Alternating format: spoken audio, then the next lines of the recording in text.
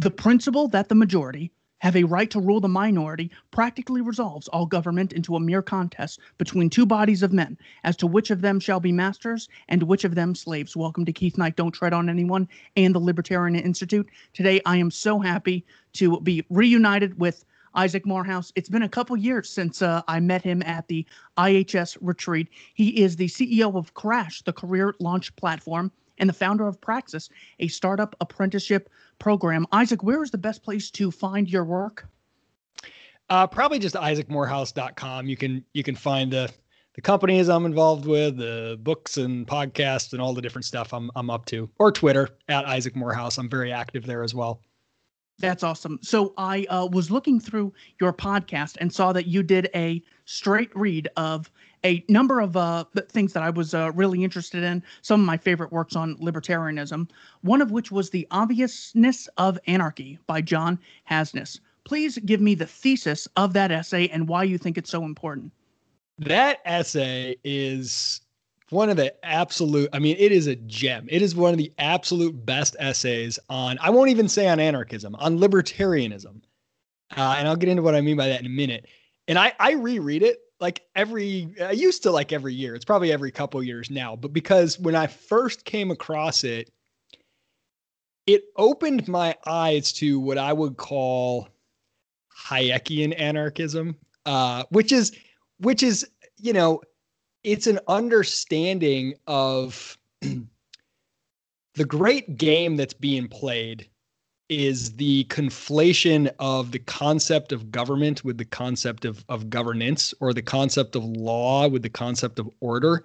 And that's a very Orwellian thing. And I think that limits our thinking so much. And so when I sort of came to libertarianism, and then I'm following all the great, awesome libertarian arguments, both economic and moral, to their logical conclusions, and it's dragging me more and more into anarchism, I'm feeling very uncomfortable about this. And I have the classic garbage, back when I was a teenager, but who would build the roads? But how would things, the brain's inability to imagine, how would it work? And that's what this essay, The Obviousness of Anarchy, really does, is it makes you realize that is an absolutely absurd question, because it's already working. So the nutshell version of The Obviousness of Anarchy is anarchy's all around us. In fact, anarchy is the backdrop of everything. All the order we see around us, the heavy lifting is being done by non-government institutions, norms, and ideas. And the order that we appreciate and enjoy, everything from property rights to the fact that people don't walk around naked in the shopping mall, that's not because of law. That's because of society, which precedes law. And Hasnas says in one of those essays, logically and historically, society precedes the state, right? And it must.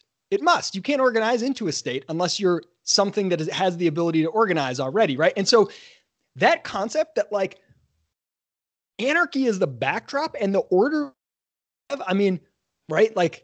You can look at language, you can look at money, these emergent things. And that's why I call it Hayekian, the understanding of kind of emergent order. And you realize social norms, property rights, common law itself, which is what most of our legal system is. Legislation gets tacked on after the fact and takes the credit for it. So a great example, I always use the naked in the shopping mall example. I used to give lectures at Foundation for Economic Education in different places. And I would always ask the students, how many of you, if indecent exposure laws were overturned today, how many of you would go running naked in the shopping mall tomorrow? Of course, nobody would. There's always some kid that raises his hand being a jackass, oh, I would, or whatever. But nobody would, right? Nobody would. And I say, why not? And then people start to think all of a sudden, why wouldn't I? Well, I'd be embarrassed. There's social norms around it. I'd probably get kicked out of the mall because they have private property rights. There's mall cops that are private.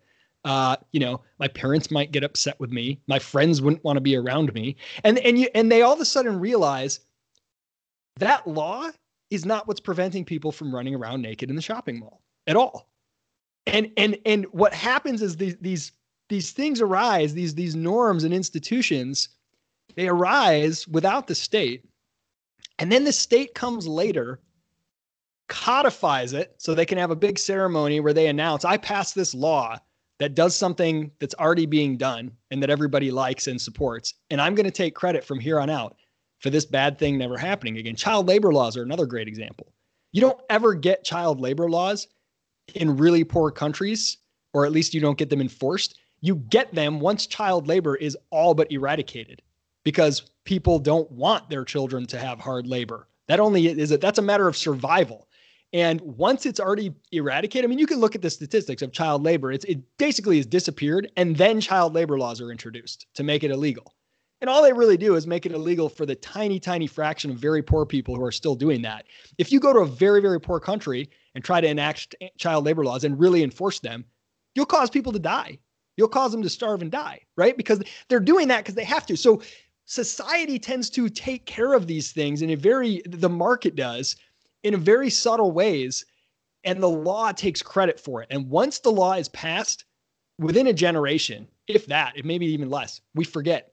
We forget that there didn't used to be a law, and that if there wasn't a law, there wouldn't be people, this Hobbesian idea that without the state, everyone would be murdering each other all the time is just absolutely absurd. Like, I think Hobbes is probably the single most damaging political philosopher, in the last several hundred years, because it's this idea, if there weren't the Leviathan, this great mythical authority, everything would be utter chaos. And that's what the obviousness of anarchy is pointing out, that like the main line that the essay comes back to over and over again is look around.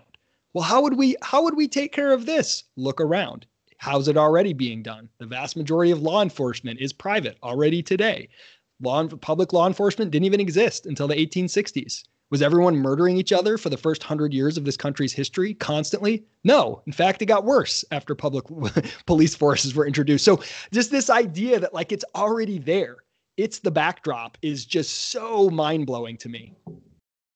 Yeah, there is a great article by Alfred Couzon called "Do We Ever Really Get Out of Anarchy?" Yes. And you and I didn't talk about it, so I got to plug this nobody ever references that article. It's so obscure. I'm like so excited that you know that article. It's so underappreciated because it's a great academic way of saying who watches the watchers. In other words, if we as a society can't, really organize by ourselves, sort of ignorant, corrupt, and barbaric, what we need is a state. Well, first of all, a state is just a subset of the very humans you're saying are evil, corrupt, stupid, and ignorant, and, can't be trusted with any authority. Who regulates them? Eventually, you have to justify a world government because countries are in a state of anarchy. But even then, who checks the world government? Who gave them the license to be a world government? Who gives people a license to get licenses? So it's not that there's a system of, credibility and regulation, and then there's no credibility and no regulation. What you instead have is voluntarily funded competing credibility agencies or a coercively funded monopoly one. And it's what Hans Hoppe says is the greatest contradiction. Monopolies are terrible, and we need a big government to stop monopolies. Also, the state should have a monopoly on taxation, law, conscription, war, the currency, and then they just list all the things the state should have a monopoly on. It's so wild it's like once your eyes have been opened, you can't see the world the old way again, and it seems so absurd that you ever did. Like take gun control. I mean, I'm flummoxed and blown away when I see people like, we need the government to make sure that, nobody can own guns or everybody has to register, blah, blah, blah. And you think about what that means. The single institution that has murdered like exponentially more, murdered, raped, imprisoned, exponentially more people than any other institution. You can add up organized crime and, petty theft and individual, mass shootings and every non-government type of violence in world history, add them all up, drop in the bucket compared to what governments have done to their own people, not let alone what they've done in war to other people. And you think that entity, you want to entrust 100% of the tools of violence, of self-defense and of, initiation. You want to entrust them with all of it and give people nothing. this entity that is the most murderous entity in the world. Like, it's so absurd to me. Even if you hate guns and you hate violence, why would you concentrate them in the hands of the most brutal assholes in history? It's wild. So that's where I think it's really that conceptual game, that Orwellian thing of government is not a fact of nature. And I think that is the thing that we must make clear and understand, that people have this idea that it's a necessary evil. They already know that it's evil. Nobody actually likes government. They know that it's shitty. They might does things for them, but the concept itself, nobody's like, yay, it's a necessary evil is what people believe. Once you realize that it's not necessary, that's where the real power comes in. And you have to understand the reason it's not necessary is because there are other institutions and mechanisms that are already doing the things that you believe government's doing. So government is a bad belief. Governance is a necessity of human nature. Like, it's just wired into the fabric of the world that governance, mechanisms of solving disputes, even hierarchies, people becoming leaders in certain areas and having a higher, specialization. These things are all part of the fabric of the world, the way society is built. But if you can conflate government, which is an unnecessary belief, and conflate it with governance, which is a necessary part of all society, then you've won already. You just have the two terms interchangeable in people's brains. And when you say no government, they can't think otherwise than no governance. Those two things have been so conflated. And so the separation of those concepts, I think, is the single most important thing to reduce the role of the state and the role of violence and people's preponderance to look for it to solve problems. Exactly. Giving the government a monopoly on guns to solve violence, that really is wild. It's like saying husbands are bad, therefore O.J. Simpson should control all men who get married, and parents are bad, therefore Casey Anthony should be everyone's babysitter. And I mean, it's so ridiculous. I can't believe anyone. That's why they get you in the schooling systems, and we need people like Praxis to help us get out. The second thing you and I spoke about was also by John Hasnas, called The Myth of the Rule of Law. What is the thesis of the myth of the rule of law, and what lessons did you learn from it? Man, this one is one of those that it's not really that valuable to, like, let's say a liberal part, like a modern liberal, because they're sort of they already sort of don't think about the rule of law as some ironclad thing. It's not an altar they worship at. Conservatives and like constitutionalist libertarians, Ron Paul types very often, Justin Amash types very often, can really get caught up in this idea that if only we abide by the rule of law, if only we get the laws right and we enforce them properly and abide by them, and they're very, very focused on,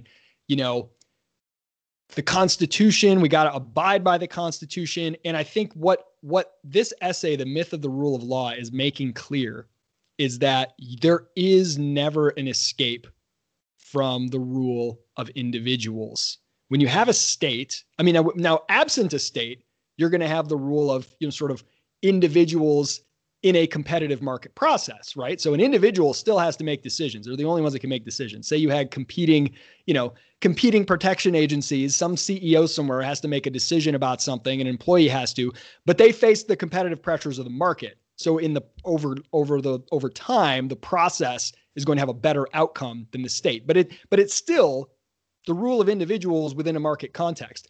The rule of law, when people are like, well, you have to have a government, as long as it's, sticks to the Constitution, then it's going to be fine. It's not possible. That's what Hasnas is pointing out. It's not possible. Forget about whether it's desirable. Sure, maybe it's desirable. Maybe if you have some perfect definition of, whatever, the Second Amendment, and it's like somehow this piece of paper can constrain everyone, maybe that's desirable. I don't know. It's hard to even imagine because it's not possible. So that's the whole point. He's like, look, it's not possible. And he walks you through some of the things that you might think off the top of your head are very simple, very common sense. okay, here's a case of, somebody doing something, does it violate the First Amendment? And it's like impossible to come up with an answer that you can even agree with yourself on, let alone two different people can agree with, right? And he does this over and over again.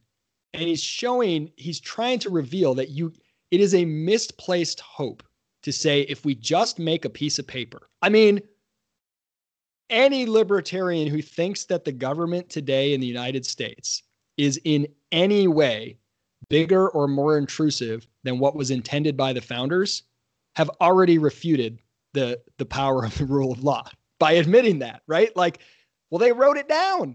They put it in a constitution. They got the rule of law, and that it's most of the stuff in there sounds pretty good at first glance. Certainly the Bill of Rights sounds pretty good. None of it's ever, it doesn't constrain anyone. And, has it gotten worse? Probably, but it never did even in the beginning. I mean, you can go back to the earliest presidents. They were doing all kinds of this shit. They were throwing people in prison for writing bad articles about them. And, this is like from like the earliest times. You can't constrain human actors with words on paper because it requires human actors to interpret and enforce them, period. And so once you realize that, once you're disabused of the notion that you can be saved by better laws or better interpretation of laws or better enforcement of laws, then you have to say, well, what can we look to? And that's where you ask, what process is more likely to lead to better outcomes? One with mission and no consequences for police officers, who have legal immunity, or for, judges or whatever, where politicians can, concentrate benefits, disperse costs, or one where there's competition, where there's a more competitive marketplace.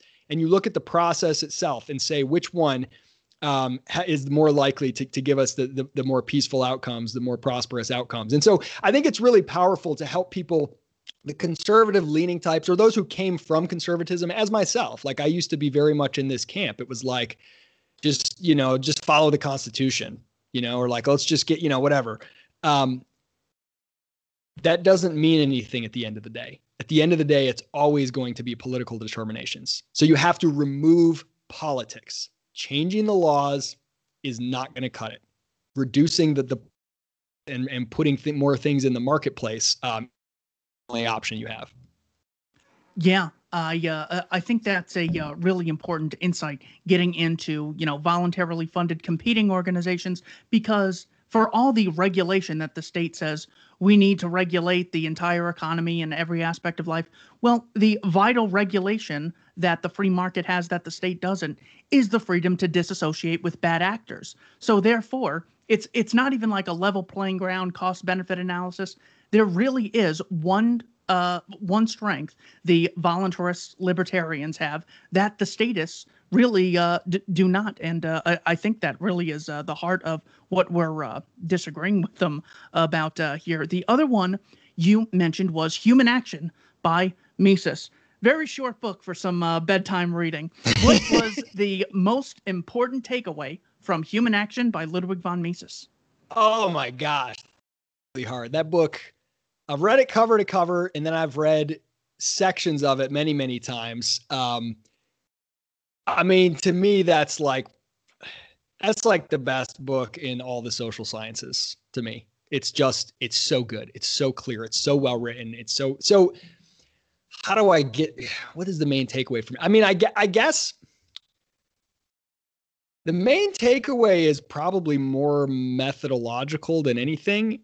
And it's that there is a science of human action that you can understand and build from. And what does that mean? I mean, especially now with the prominence of like what are called behavioral economists, it's very, very popular to say, oh, well, if people were perfectly rational robots, then we could make predictions, or we could understand things about the way the economy works. But people are crazy. They're irrational. They have biases. Therefore, you can't understand anything about how they're going to behave, which is there's a ring of truth to it, because what they're reacting against is a very cartoonish neoclassical model of Homo economicus, which is sort of like, people will maximize their money profit in all situations. And it doesn't take into account really anything larger, any other preferences. And a lot of those models are ridiculous, and they don't play out in the real world, and they get criticized for good reason.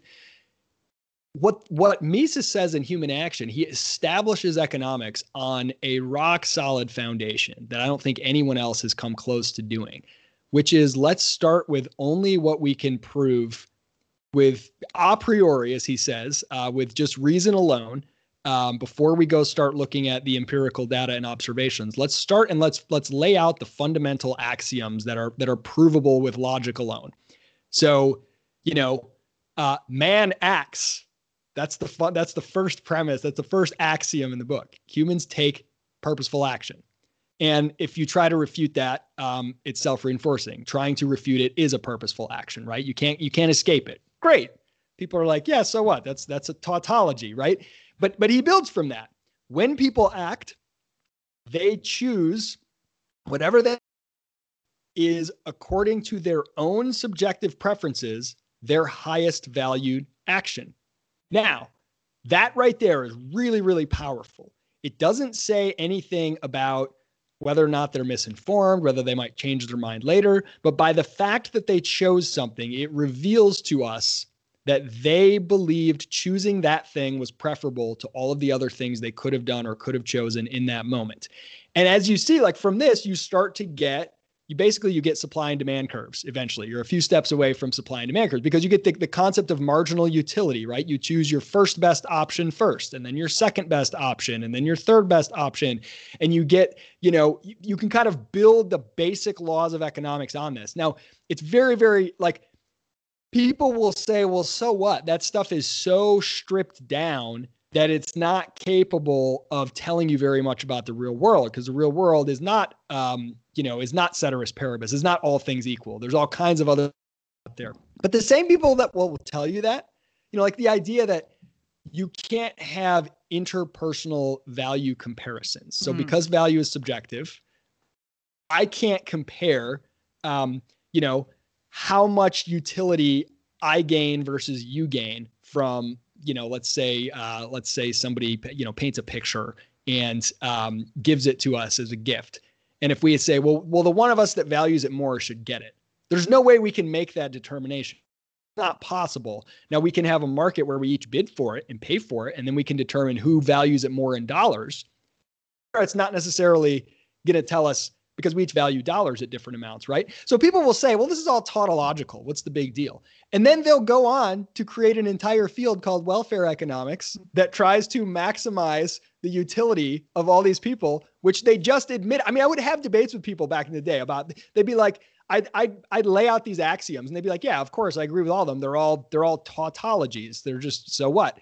And then they'd be like, so I'm studying welfare economics. And I'm like, that's not possible. You just said you can't. The whole thing is bullshit. So I think that's what's so great about Mises is like, and that's why economists don't like the Austrian school largely. As Hayek said, it demonstrates to men how little they know about what they imagine they can design. It's very humbling. It really tells you like, nope, you can't make that claim. Can't make that claim either. You can make these very humble set of claims. They're very powerful. But then from here on out, it's a lot of, that's when you get into the actual empirical part and start looking at what's happening in the world and try to understand it. Things can't violate these very, very few laws, but when they appear to violate them, you got to figure out what is going on that you're missing. And it's a humbling task about knowing what you're wrong about rather than having these sweeping predictions that you can make. Exactly. And of course, you see this on both sides. It's okay for us to invade the country, kill civilians, install a dictator, because in 10 years, the people will be better off. Okay, first of all, you don't know that. Second of all, the intelligence is probably based on a lie. And third, you're not going to bear the cost of funding it, or you won't go to jail if it goes bad. So you have no incentive. So I remember it's at the end of Democracy, the God That Failed. Hans Hoppe said, people will sort of justify government on utilitarian grounds, which relies on interpersonal comparisons of utility, so that's scientifically impermissible. And he just dismisses like the primary claim that these people make, but you see it all the time. Ro Khanna is talking to Ben Shapiro, and Ben Shapiro's like, so the Congressional Budget Office said if the minimum wage is increased to X amount, that 1.4 million jobs would be lost. He goes, well, yeah, but think of all the other people that would help, without appreciating the other people who won't be able to start up a business, the oligopolies that would create, the fewer products and services people would have access to, the fewer employment opportunities, the higher prices, less access to goods and services, less investment because more is being put into employees. I mean, it's just amazing how. And this is where the Austrian school is so maddening to people, because even free market types of kind of the non-Austrian bent, they love those sort of debates about the minimum wage, and they'll come out with their own study and they'll say, well, look, the minimum wage is going to cost, X number of jobs to go under. And then people will, they'll debate the data, or maybe they'll go a step back from that and they'll say, well, when you raise the price of something, people purchase less of it. Therefore, you raise the price of labor, people are going to buy less labor. So more, low skilled labor is going to be out of jobs in a general sense without putting numbers forward. And generally speaking, that's true. Generally speaking, that's the way it plays out. But what's so powerful and maddening to others with the Austrian school is you can't really tell me what's going to happen. There's no way to know exactly what's going to happen because, again, value is subjective. So there may be some people who this is theoretically possible that if the minimum wage is raised and, you're making $10 an hour, now I legally have to pay you 15. I decide, because I'm a nice guy, that I'd rather pay you 15 than fire you. And you say, wow, I'm so honored by this, I'm going to work harder. That's possible, right? And with the Austrian school, you don't have to pretend that that's not possible.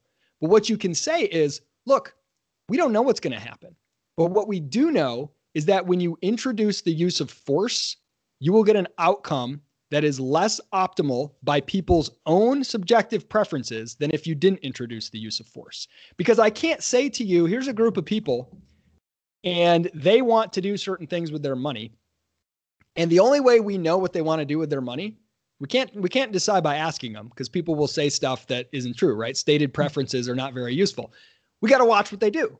So whatever they choose to do with their money, that is what they valued most at the time of choosing. Now, we may disagree with it. We may dislike it. We may try to persuade them to do something else. But according to their own preferences, that's what created the most value for them. So them being free to choose is by definition creating the maximum value return on those resources for them individually. And therefore, if you group them into a collective and an aggregate on the whole, the minute I say that choice isn't on the kill, I have, by definition, reduced the value in society, because now they can't choose that. I don't know how many of them would have, but I know that there is some suboptimal resource allocation because I have taken away a certain set of choices. And so now we'll never know. We know that people are not allowed to put money to, and if you take money from people and spend it on, a road and say, oh, look, I created more utility. It's impossible for you to know that. You can't tell me that. All we know for sure is that whatever people would have chosen freely would have maximized their utility. And now that they can't choose freely, they have less utility than they used to. That's really it. You can come up with scenarios and say it's likely that there's a lot of unemployment here because of this and because of these laws. It's probable, but there's so many other variables. The Austrians even strip away a lot of the fun from the other free market people who want to make very specific claims about the exact unemployment rate that will result, Yeah, the interpersonal comparison of utilities is just so dangerous, and it's really seen in a article titled, or a short book by Bastiat, That Which Is Seen and That Which Is Unseen. What is the thesis and most important takeaway from That Which Is Seen and That Which Is Unseen? Dude, that is the book that got me hooked on economics. Yeah. I came across that. It was probably 2002, 2003, maybe. Long time ago. And it was oh my gosh, it just blew my mind. I couldn't wait for every next chapter. How's he gonna tell the story of this? Right. Cause on a gut level, I was kind of a free market guy anyway. I sort of on a gut level was I don't think government funding for the arts is a good idea, or, subsidies for this or whatever. But when people would come at you with these arguments about, oh, well, look at the benefits that it creates. I remember I had a professor at the time that was Well, the good thing about, oh no, he said the old line that World War II got us out of the Depression. And I remember being like, blowing up a whole bunch of resources made the world more like wealthy. Like that just seemed weird, but I didn't quite like know how to respond. So what is seen and what is unseen is the fundamental text for the economic way of thinking, the basic idea of what economics does, which is to help you understand causal relationships and see, exactly as the title says, what is unseen. So the book opens with the broken window fallacy, with, the idea that somebody breaks a window and, oh, well, that's really sad, but it's actually good for the economy because now you've employed the window guy and he's got to fix the window. And Bastiat says, well, that's only what's unseen. The guy who had to pay the window guy, what was he going to do with his money before? And again, he would have put it to fixing the window was not his highest valued use because he didn't need to fix it before. He would have put it to something that he valued more previous to that window being broken, which would have returned him more value, right? And like understanding what would have happened. Hasness uses the phrase that I've borrowed since then. It's like my absolute favorite phrase in all, sort of political philosophy and economics. Compared to what? Compared to what? Oh, wealth was created. Compared to what? Certainly not compared to if the window was never broken, because then you'd have that same amount of money that went to one guy in the hands of the original guy, and it would go to someone else. And by definition, what he did with it then, he would have valued more. You can't create value by destroying resources, right? Like he would have had a window and instead of just having, the window and no longer having the money, right? Like that simple concept. And then Bastiat goes to explain it in all different examples. He talks about subsidizing arts. He talks about trade restrictions. He talks about all kinds of, and he's so witty and like the most clear speaking French person I've ever read.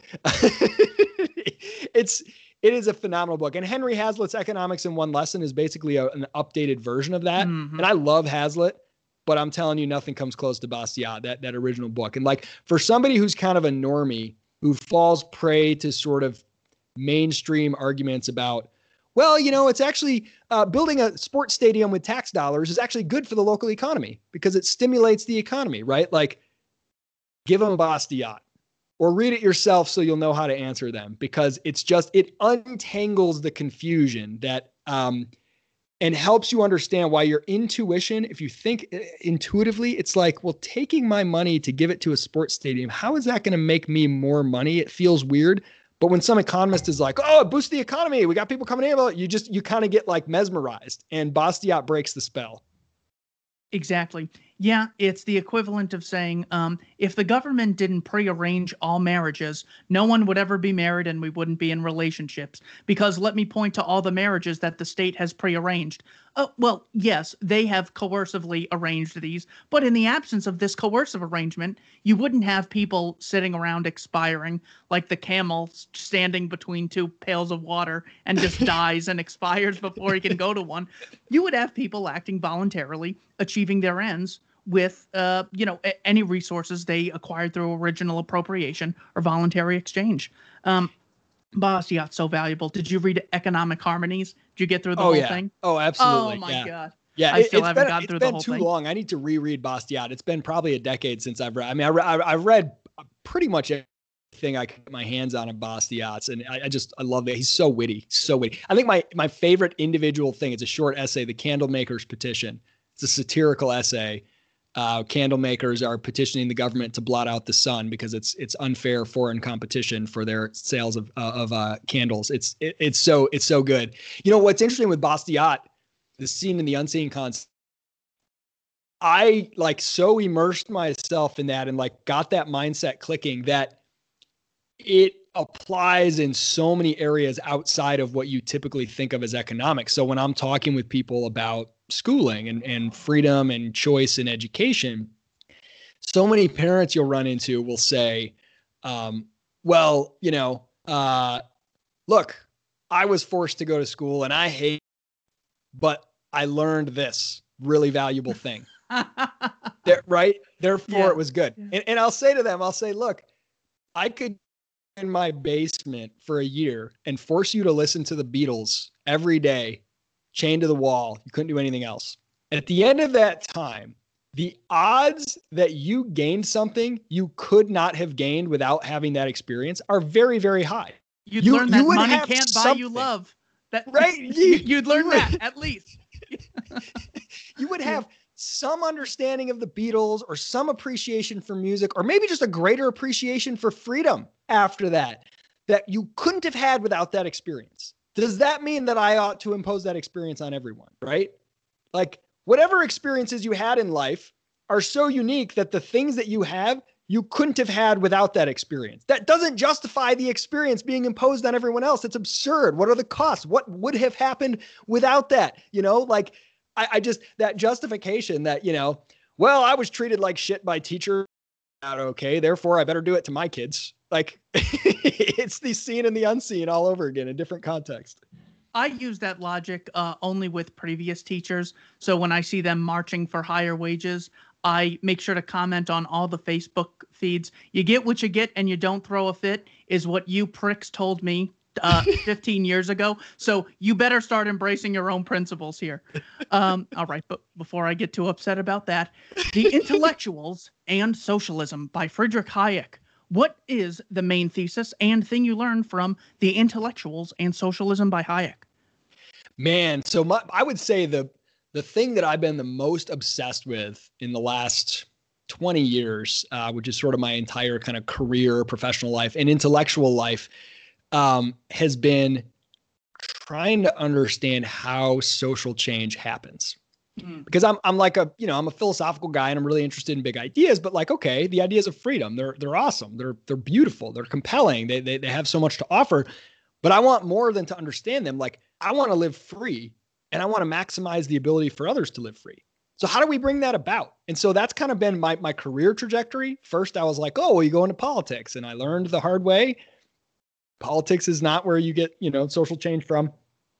And so my career trajectory and my intellectual journey sort of paralleled each other. Like, I went into politics and then I discovered public choice theory at the same time and realized why politics can't work. Yeah. And then I go into policy and like policy advocacy, sort of think tank work. And, I'm kind of diving deeper and understanding more about bureaucratic. I remember Mises's Bureaucracy. When I read that, I was like, oh, no wonder nonprofits have such a hard time. But like, as I've gone through and eventually sort of ended with entrepreneurship, but Hayek's The Intellectuals and Socialism brought the first half of understanding. And there's a second half that came later to me, which is how in terms of how social change happens. He lays out essentially this theory for social change that says you have this kind of, it's almost like the structure of production in the economy, right? Where you have capital goods that sort of, and their value is sort of imbued from I don't want to get too complex, but anyway, you have capital goods and intermediate goods and then consumer goods. In the world of ideas, you have the beliefs of the public, the popular ideas, but those are sort of disseminated to them through what Hayek calls secondhand dealers of ideas. And you can add additional strata to this pyramid and get more detailed, but secondhand dealers in ideas are sort of popularizers, spreaders of ideas, podcasters, people who make TV shows and write popular books and, talking heads on the news, whatever, pastors. But they are getting their ideas sort of original thinkers. And, in Hayek's model, there's very few original thinkers, right? John Locke has his second treatise, very, very influential, or Hobbes, as I mentioned before. But no person on the street, like in America, John Locke's ideas about property rights, like my home is my castle and, the king doesn't have a right to come in. They're very much, people hold those beliefs, but they don't know that they come from John Locke. They wouldn't use his terminology. They've never read John Locke. Somehow it's trickled down. It's been imbued to them. Locke writes this treatise. A lot of nerds study it and they start teaching it in universities or whatever else and talking about it, writing books about it. And those books sort of make their way down and those eventually make it to the popular belief. And so reading Hayek's description of this sort of structure of production in ideas, it helped me identify higher leverage activities than arguing with someone on Facebook. and trying to convince them about something. And I thought, I don't want to give a man a fish. I don't even want to teach a man to fish. I want to raise the capital to build the factories to make the rope that makes the nets that help people catch millions of fish, right? I want to be way up in the structure of production because I want maximum leverage. I've always been attracted to that. Like, what's the maximum ROI? I only live on this earth for so long. What activities are going to have the greatest impact? And so that the intellectuals and socialism helped me look at the world of ideas and say, if I can focus on maybe what Albert J. Nock would call the remnant in his masterful essay, Isaiah's Job, and those people who are disproportionately likely to be influential, either in generating ideas or in being secondhand dealers of ideas, and those ideas will influence the broader public. I'd rather focus on them than go directly to the broader public. And that's what led me to IHS. Have you read The Elephant in the Brain by Robin Hanson? Yes. That's just so sad. I had him on my show and we talk about it, how it basically discusses the hidden motives in everyday life, where as opposed to people acting rationally, what they actually say is actually their conscious acting as a press secretary for their subconscious, which is giving us different motivations. The point in me mentioning that is when you see, politicians talking about things that end up coming about, you say, well, then the politician is making that change happen. Therefore, I must occupy politics in order to have said change. When, just as you said, that is not exactly how it goes. And Hayek, I think, does a very good job explaining it in that essay. But Robin Hanson, decades later, just comes and brings the numbers with regard to art, charity, consumption, religion, politics, and all these other fields, verifies what I understood Hayek to be saying many years ago. Let's go okay. So let me jump on that real quick, because I loved Robin Hanson's book, and I think I might have interviewed him about it as well. I can't remember, but that book sort of is a good example of where I said Hayek gave me the first half of my understanding. And at one point I was like, cool, that's how social change happens. Okay, you got to change beliefs. And again, if you go back to like public choice theory, I'm very much influenced by the Overton window of political possibility, right? Like at the end of the day, and Mises himself says this, that like, at the end of the day, there's no ruler, whether a dictator or democratically elected, who can defy the beliefs of the public. Public doesn't get what they want, but they get what they'll tolerate, right? They get something in between what they want and what they'll tolerate, right? Like really shitty politicians will push it to the max of what they'll tolerate. Maybe, in a better environment, they're getting something closer to what they want. Now, maybe what the public wants sucks too, but they'll get what they tolerate. At the end of the day, the beliefs of the public are the binding constraint. And so I'm like, okay, great. And again, myth of the rule of law, all this stuff plays into that. It's not what's written down on law. At the end of the day, it's what politicians can get away with, period. That's what they'll do. And that's determined by what people will let them get away with. And so I'm like, great. So you got to change their beliefs through this structure of dealing in ideas. And after several years of working in that, I had this epiphany. And when Uber first came out, it really helped me. I was like, something is missing here. I feel in my gut like I'm overvaluing my own role in this. And my own role was to sort of raise money for and create programs for sort of the future intellectuals who are going to help disseminate the ideas of liberty. And I saw Uber come out and all these people start using it. And then cities start to try to ban it. And then a bunch of people who don't give a shit about property rights or deadweight economic losses or the morality of cartels were like, don't take Uber away. And cities had a very hard time banning it. And in most cities, it ended up sticking around. And I thought, there were decades of secondhand dealers and ideas writing papers and talking about deadweight losses caused by taxi cartels, talking about the immorality of making it illegal for some guy to start selling his taxi services. None of that made a dent in people's beliefs about those things. Yeah. The minute they experienced an alternative, their beliefs shifted. And that's when it clicked that I had the top of the pyramid. Ideas flow down to shape beliefs, but experiences flow up to shape beliefs. And I would argue that experiences shape beliefs probably like 80% of the time. And ideas, like most people's beliefs, explicit or implicit, are formed in a subconscious way by the things they've experienced. And they might come up with ad hoc, like post hoc arguments to justify them later. very few beliefs are shaped by ideas where you read things and you consciously considered them and said, wow, this is a good argument. I will now change my belief. Like most people's beliefs about God, for example, are based on their experiences more than sitting down and going, or whatever it is, government.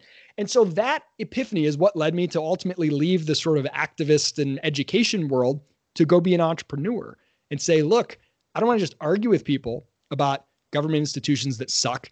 What if I create one that's better and I sell it to them and they don't need to believe any of my ideology once they've experienced it and say, whoa, this is better. Praxis is better than college. Cool. College isn't very necessary. And if college isn't very necessary, neither is high school. Public school is not that important, right? Like if they taste freedom, then they will want more freedom. Their beliefs will change. They will start to justify freedom in their belief system because they don't want it taken away from them, not because I got them to read Milton Friedman. And so that was a big epiphany that helped put the sort of final piece. Ideas are still very important. They play a part, but I think experience create ways for people to experience alternatives to the state. That's when they'll shift their belief and say, like, show them that it's possible, right? Show them that here's something that's preferable to, whatever shitty service the state is trying to offer. So anyway, an elephant in the brain, I think, is a good example of how people will very quickly change their arguments to justify a belief that they want to hold because it benefits them. It benefits me to use Uber. So now I used to argue that taxi cartels were really important, whatever, because people paid for those medallions. But now I don't want you to take away Uber. So I'll quickly change my arguments and say, oh, well, it's really important, right? Like people will justify them. So you got to give them the experience that they want. While we're on that topic, I just want you to introduce us to your companies. What is Praxis? Yeah, so I started Praxis in 2013, and it's a college alternative. It's a one-year program. You do a 6-month boot camp, which is all remote, on basically just kicking your ass and helping you learn how to be a value creator in the market. And then a 6-month apprenticeship at a high growth startup where we place you. It's a paid apprenticeship. So what you pay in tuition, you actually earn more than that during the course of the program. And then at the end of the year, 96% of our grads get hired immediately after the program. This is not a technical boot camp, not like a coding boot camp. It's like non-technical kind of hustler people are getting placed in roles like marketing, sales, design, operations at startups. Most of them have no degree. They're doing it instead of college. Some people do it after college. But so I started that in 2013 and kind of been growing ever since. And then I actually, I moved on to launch my second company a couple of years ago. And now Cameron Sorsby is the CEO at Praxis. Now I'm still on the board, but he's cranking away, taking the helm there. And Crash, very briefly, it's like we peeled off one very small sliver of this very intense Praxis experience, which is just the process of winning jobs, because we found we were getting people who were like 17, 18, 19 with no degree. They were getting hired in jobs that said 4-year degree and 2 to 3 years of experience required.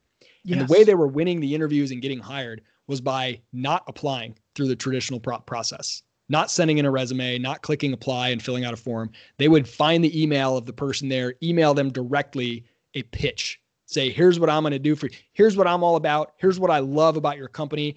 Here, I created something for you. I already made you a project. I saw an issue on your website and here's my version of fixing it. I would love an interview. And those get like 80% response rate. And so Crash is just that. It's helping people, anyone on the job, create video pitches and pitch employers instead of going through the traditional application process. And so that's my full-time gig right now. And again, it's, for me, it's all rooted in my philosophy of liberty, like not being passive, not being like, well, I got my degree by following rules. Now I'll just follow the rules on the job hunt and click submit and then cross my fingers and my fate is in the hands of some HR bot that's going to scan my resume. Good luck to me. No. Take the reins. Like, you've got value. Now prove it. Put together a compelling signal. Go out there and turn the job hunt into an active process where you're hunting down people. You're sending them stuff that's valuable to them. You're demonstrating your value creation ability. And that's just really empowering, right? If you start your career feeling empowered, like you went out and won that job, that sets your life on a trajectory of personal empowerment and freedom and responsibility versus I followed the rules. I did all this stuff. And then like somebody gave me a job and I just kept following the rules and like life just happens to me. Right. So that's kind of where that all sprung from. I love when you were on Tucker Carlson talking about your company crash, because Harvard had just said they're not cutting tuition and everything is going to be over Zoom for the next year. So you just went on there and you didn't, take some, community college, which you could have, easily pointed out the flaws in. You went to Harvard University and went up against them. So great stuff you are doing with those organizations. I want to talk about a couple more essays and books you and I spoke about. What is the main message and thesis of The Call of Christ to Freedom by Stephen Leggett?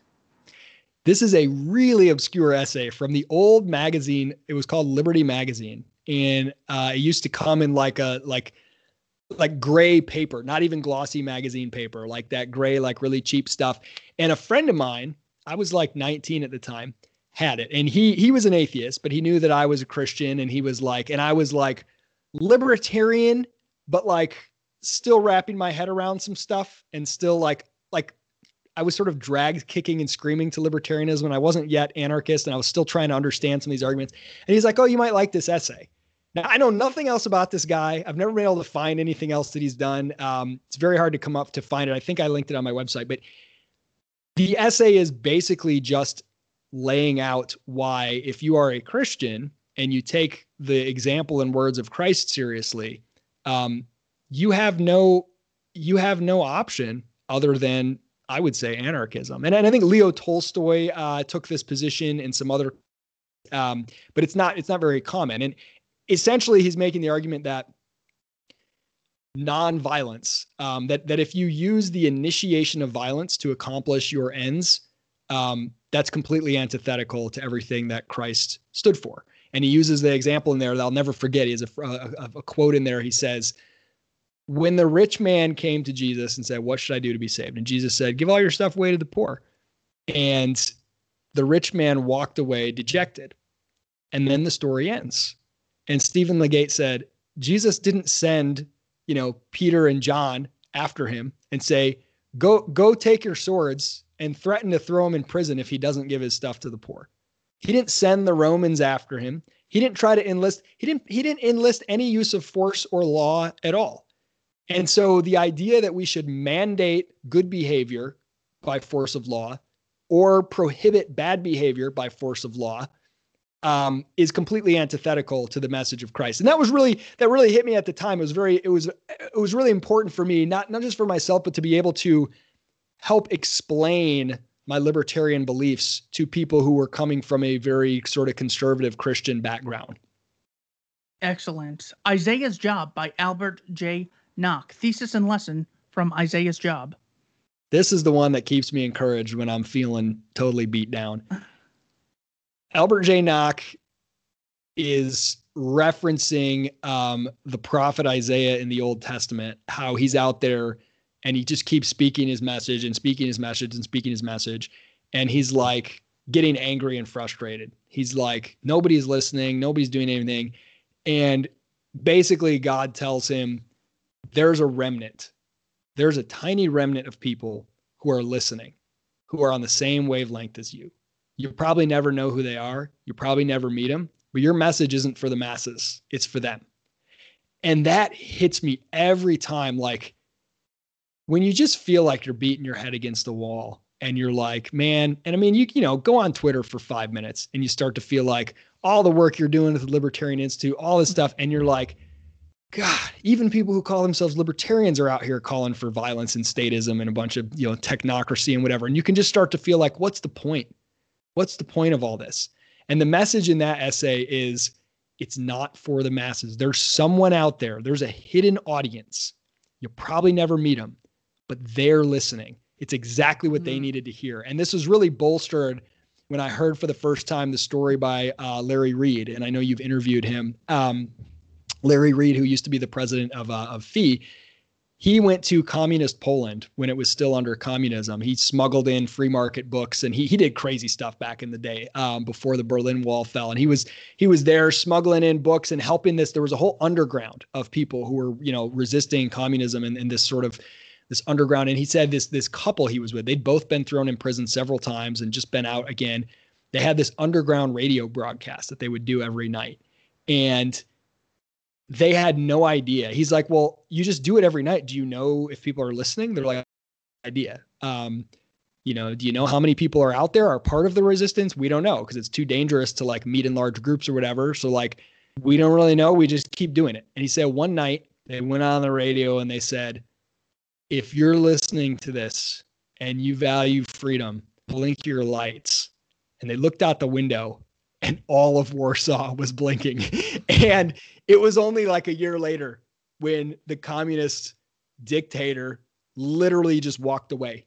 He just said, you people are ungovernable. And he left. And it was just like peacefully it fell because the underground became bigger than the above ground. And I think that's an incredible story of someone who just kept doing it, kept spreading their message of freedom, not knowing if there was anyone listening. And they actually did get a chance to see that the remnant at that point was actually really huge. But like that, Isaiah's job is just so inspirational for me to know that even when I don't know who's out there, even when I post something and a million people attack it, there's someone out there that message is for. And that's who matters more than sort of winning popularity contests. What is the thesis and main lesson from On Doing Something About It by Frank Chodorov? Man, that's the one that like finally was the nail in the coffin for me of any kind of political activism as a means to changing the world. You know, I'd already started to toy with this Hayekian idea that politics is a lagging indicator of changes that have already happened in the realm of beliefs, in the realm of shifting the Overton window and all those things. Chodorov's essay is basically like, look, if you play the politician's game, you always empower the politicians. You make them more important. If you show up even to protest them, you're basically assenting to the game that they're trying to play. Ignore them. What if they rented a hall to give a speech and no one showed up? Their power 100% rests in the attention you give them. And that's kind of the theme of that short essay. And I think it's really powerful. I always like to use the analogy like, you know, politics is like a big, nasty casino. And if you say to me, I hate that casino, it's evil and corrupt, I'm going to put it out of business. I say, how? You say, I'm going to go there and play blackjack every day until I win all their money. That's what trying to do political activism is in terms of trying to bring down the state. Now, there are ways in which you can use the podium of politics to get a message across because politicians get a lot of attention from the media and whatever, right? Like I'm not saying that there's no way that you can, like, I think Ron Paul is a good example of this. Like he was never going to win presidency or anything like that. And his policies didn't really get passed as a congressperson, but because the role of politician in our society is also the role of celebrity, Ron Paul as a celebrity spread the message of liberty in a lot of ways, right? But not Ron Paul as a political activist trying to, you know, if he wanted to be good at politics, the only way to do that is to be bad at being principled, right? Yeah. So the fact that he was bad at politics is why he was able to have a message. So anyway, that On Doing Something About It is just like, I would say it's an argument for political atheism. Excellent. And finally, what is the thesis of and main lesson of How I Found Freedom in an Unfree World by Harry Browne? Oh, baby. Such a good book. It's out of print. So if you want to buy it, it's like super expensive. You got to buy it used on eBay or Amazon sometimes. This is an incredible book. It really, I would say it set the stage for all the books that I've written and even the companies that I've built since then. Because Harry Browne says, look, you value freedom if you're a libertarian, but you're not living free. And I found myself in this position. When I came across the book, I was very much in this position. I valued freedom, but every day I was a slave to the things that I would see on the news because they had the power to dictate my mood. I followed politics and political news, and I would get in debates with people on forums.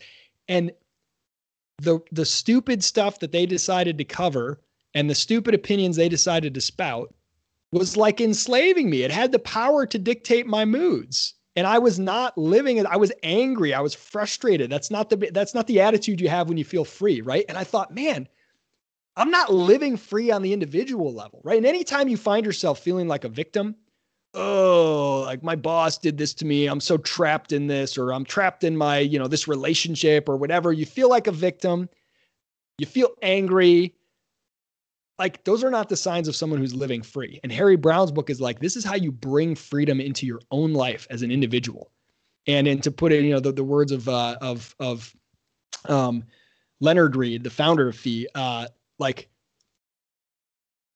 being a light, letting your freedom be a light is the best way to attract other people to it. To like live free yourself. Camus has this quote: live so free that your very existence is an act of rebellion." Yeah. And that Harry Browne book, like, whoa, this is how he brings it down, like, really practically, like, okay, how to be free in relationships, how to be free with your personal finances, how to be free with whatever. And it just like translating this concept of freedom and saying, look, what does it matter if I'm trying to make the world free when I'm living like I'm in shackles in myself? If I'm a slave to guilt or shame or doubt or the opinions of others or any of those other things. And so that, like, my self-emancipation, realizing that it starts with me. If I can't even be free myself, how can I expect to help the world be more free? Really, really powerful book in that regard.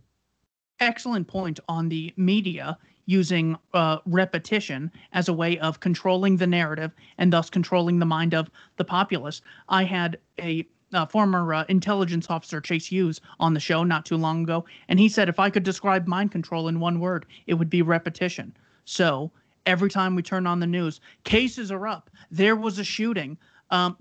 This terrible war zone happened, and the U.S. is looking into it. It's like, well, they were supposed to go to war with North Korea, who was supposed to invade Guam. The ozone layer is supposed to be melted. Saddam, I guess, Assad was gassing the Kurds. Putin hacked our democracy and had a puppet president. It's like, why would I have wasted all that time worrying about something that didn't even come to fruition by people incredible. Who I don't even respect? Well, and that's where, like, I have a lot of respect for, some of the work that, like, you guys are doing. And we were talking earlier about, like, Scott Horton doing a lot of stuff on the internet, because that takes, like, another level to be able to immerse yourself in, like, keeping up on the news of a particular area without letting it take away your freedom, without letting it make you go crazy. So after I read Harry Browne's book about 15 years ago, I stopped watching the news and stopped following it altogether. I haven't read a newspaper. I mean, I don't know if newspapers even exist, but back then they did, right? I stopped all my subscriptions to newspapers, and I haven't followed the news since. Now, in the age of Twitter, I end up seeing more and more news items come across my Twitter feed because people are talking about them than I used to. But that just utterly set me free. And I used to think, well, I need to be up on things. I need to understand what's going on, because especially if I'm trying to spread the ideas of liberty. I didn't lose a thing by not knowing. In fact, if anything, it gave me so much freedom when people would be like, oh, so you're like libertarian. Well, then you probably think what, Mitch McConnell did is like some blah, blah, blah. And I'd be like, I don't even know who Mitch McConnell is. I don't care about any of that. And I got a smile on my face. And then they're baffled. They're like, well, you're so, like, free. You're like free from stress and worry, and you don't even care about politics. Like, I don't get it. I'm confused. Then they want to learn more. They want to learn more because you don't even know what these debates are, let alone take a side in them. And so that was very freeing. But I think getting to the like master level of freedom is when you can be in the airport when CNN's playing, and it no longer makes your blood boil. Like, and I'm like closer to that than I used to be. I can see and take in more news and just laugh at the absurdity of it, or even find the silver lining or the hope, or have some righteous indignation without letting it ruin my day. But if I immersed myself in it all the time, I think it would just destroy me again. So it's a dangerous game. I say if you're mad about stuff, and turn off the freaking news. Don't ever, like, I mean, I don't think people are watching TV these days, but block it from Twitter. Like, work so that you never see a single politician's face or hear what they say or hear anyone report about what they say. Try that for a year and tell me everything about your life didn't get better.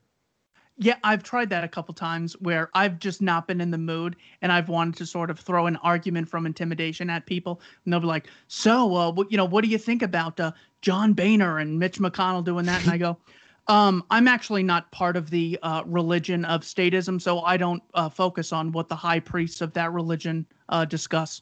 And they don't even know how to respond to that. And I go, it's just the belief that this group writing words on paper puts a positive obligation on 330 million strangers on what they have to fund and what they have to do.